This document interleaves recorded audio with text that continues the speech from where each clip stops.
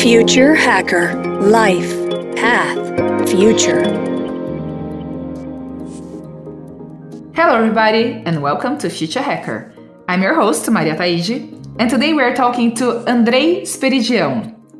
Andrei is a hands-on multifaceted designer working with emerging technologies and innovation. Since 2006, he has been designing and leading teams to create interactive physical digital experiences encompassing tangible interfaces, Internet of Things, VR, and real-time CG. Recently, he has developed multisensorial immersive VR experiences and spatial computing tools for simultaneous remote collaboration. Andrei has been on the Brazilian channel for Future Hacker last year, in our very beginning, so it's really great to have him back to expand the reach to international waters as well. Welcome back, Andrei. How are you doing today? Hi, Maria. It's such a pleasure to be with you today. Great to come back now in the global edition, and I hope we have a nice conversation. Listen, I have to share that with our listeners. So basically, for now, our podcast is audio only, so you cannot see us. I can't see him, and I have to tell you, where he's standing right now is so cool. Like he's in the studio. He has all the gears, stuff that he built himself. He has a 3D printing machine. Can you just tell us, Andrei, everything that is out there? It's so cool. You have this simulator you're using for games, like a car simulator, a flight simulator. You have this robot that draws. That's so cool, guys. It's too bad that you can see that. Yeah, this is my natural habitat here, especially during the pandemic. So I've been creating a small lab here at home. And I have a 3D printer for making stuff because since 2012, I've been doing this almost daily, 3D printing stuff. And a small electronics lab and this simulator, which I've been working because I love driving and I love piloting. Even though I don't pilot airplanes, I love fantasizing about flying planes. So I created this simulator, and it has more than the driving wheel or the yoke. It has a few haptic transducers. So how to create more immersion? So we need to look to our senses, and not only by looking visually in the hearing, but we need to think about how our bodies connect to the world around us. So to create a great simulation, you need to pay attention to small details that we don't notice them on a daily basis. So the vibration on the engine of the car, or the vibration on the suspension, the wheels interaction with the ground, or even if you are flying a plane, the flaps engaging or the landing gear opening or closing. So these are the small details that makes up for great simulations to be present in another place, especially in pandemic. So creating this stuff to be anywhere from home. So this is something that captivates me. This is what I've been doing for the past years. So you're an inventor, right? So that's so cool, guys. So you have to add that when you send people your bio, you're an inventor, a creator. So as you can see, he's a future hacker. I know that my partner and the Brazilian host of Future Hacker, he mentions that, like, he's a true future hacker. He's been working in fields ahead of our time, right? Always towards future technologies. So, I'd love if you could share about your journey. Like, what do you think in your life, made you be this person you are today? Have you always been curious? Is it the way you were raised? Something about your family? Something about the DNA? Or somebody you met along the way? A school? A teacher? What do you give to be like that? Or you think that you're just born this way? I'm definitely a mixture between my parents. So my mother is a designer, industrial designer, and my father is a mechanical engineer. And more than that, they've been always inventing stuff at home. So in a small apartment, creating machines. My parents did a little bit of jewelry in the 90s, and then they gone to make miniatures. So I've developed a passion for detail and looking for processes based on machines and creativity that at the same time you can see tangibly in your hands. So for me, it was very special to be in an environment and discussing creativity and hands-on at the same time. And then I went to study computer graphics. I was a very nerdy guy. And with other friends in school, we started studying 3D because why not? 13 years old. And then I started doing 3D and I started freelancing. And then I went to small agencies. And at the same time, I entered university at Universidade de São Paulo, at FAO, which is an architecture university here in São Paulo. But my course was design. So it was a new course there. But having this course inside of an architecture and urbanism university was really special because more than looking to the objects themselves or the artifacts, we were trained to look at the layers and scales around the human being. So every semester we had a different theme. For instance, the living place. So looking solutions for home or solutions for work or solutions for mobility or even solutions for architecture. So we had architecture classes. And at this time, I was working at agencies here in São Paulo. And then I started bringing this physical point of view to what I was doing there.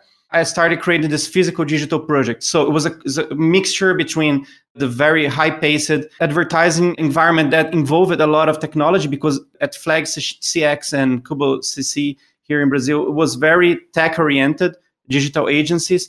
But I tried to bring up this physical layer to things, and I created a small team, and we did special projects involving IoT and stuff.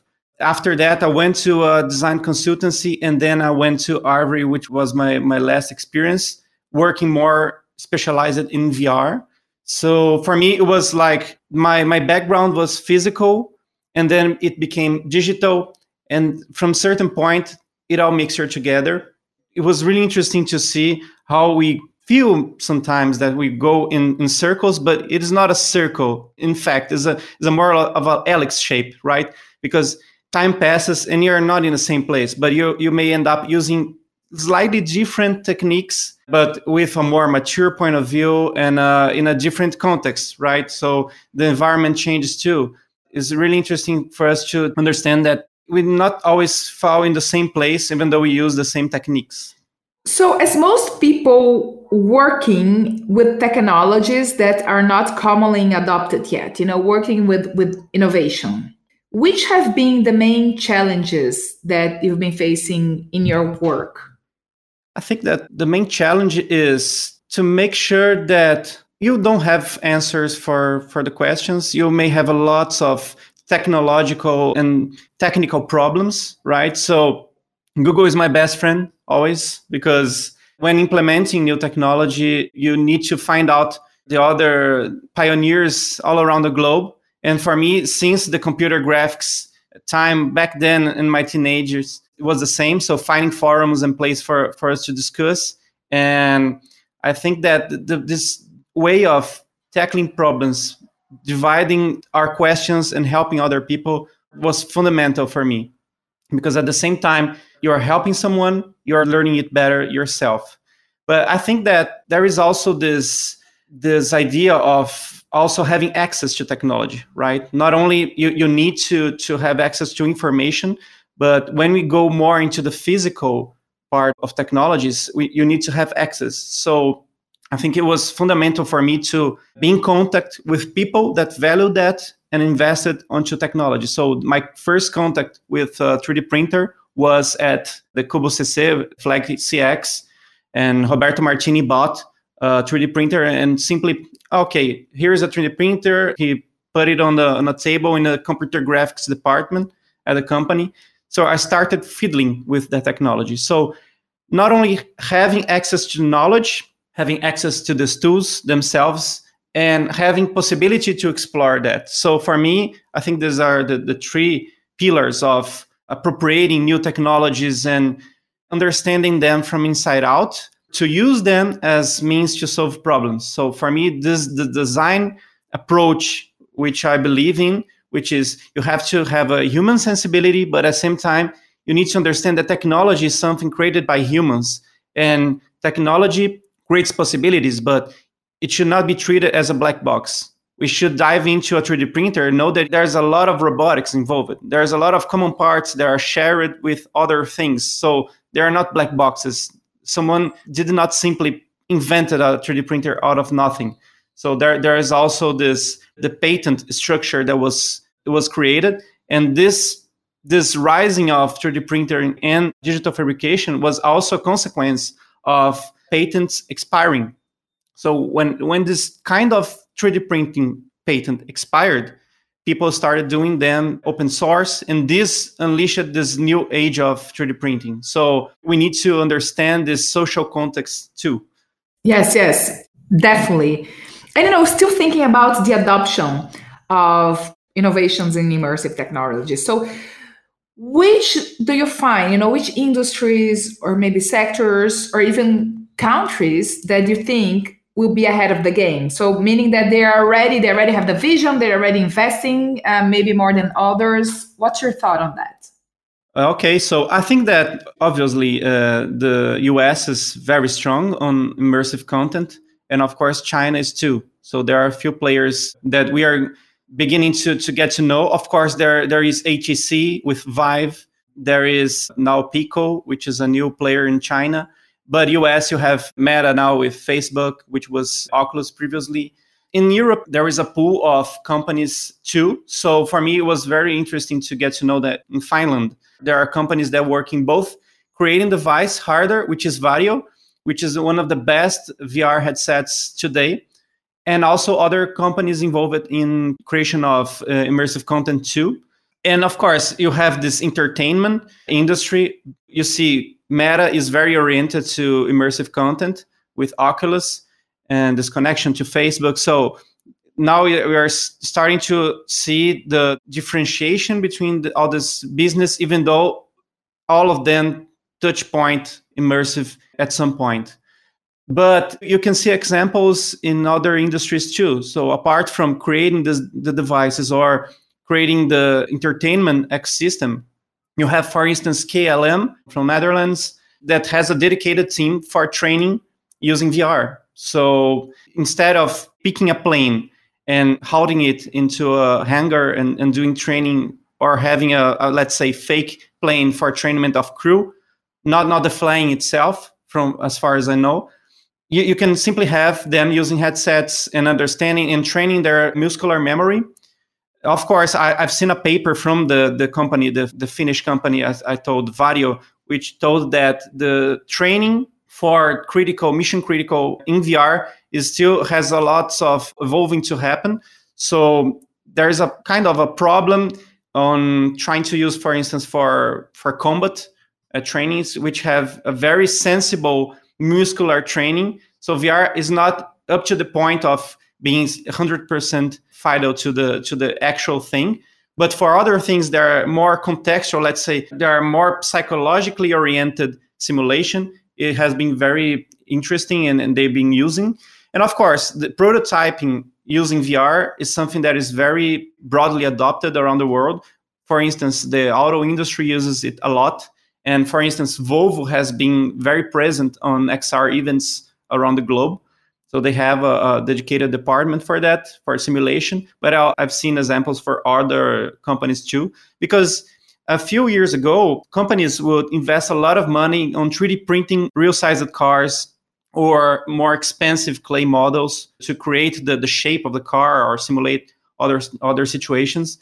But it's cheaper now to make VR, and it's more widely available. And more than that, not only working locally in a studio, but having headsets make it easier to collaborate around the globe. So having this, let's say, holodecks that makes it possible for people from different countries. So if a project's going to be enrolled globally, you need to have opinions and collaboration from different offices around the globe. So even though you could make lots of real-sized physical prototypes, it would not be the same, because you could not comment and annotate over the same prototype. But having VR makes it possible. And of course, you can have hybrid models. You can have a part of a prototype which is physical, but at the same time, you can have a digital layer over that by using XR and having comments. So I think it adds up new layers. And of course, we have games also as a way for imagining futures. So besides the entertainment itself, games are a spectacular way to develop language. So it's not simply picking up a newspaper, a printed newspaper, and putting on a screen. This is not digital design. This is not digital content.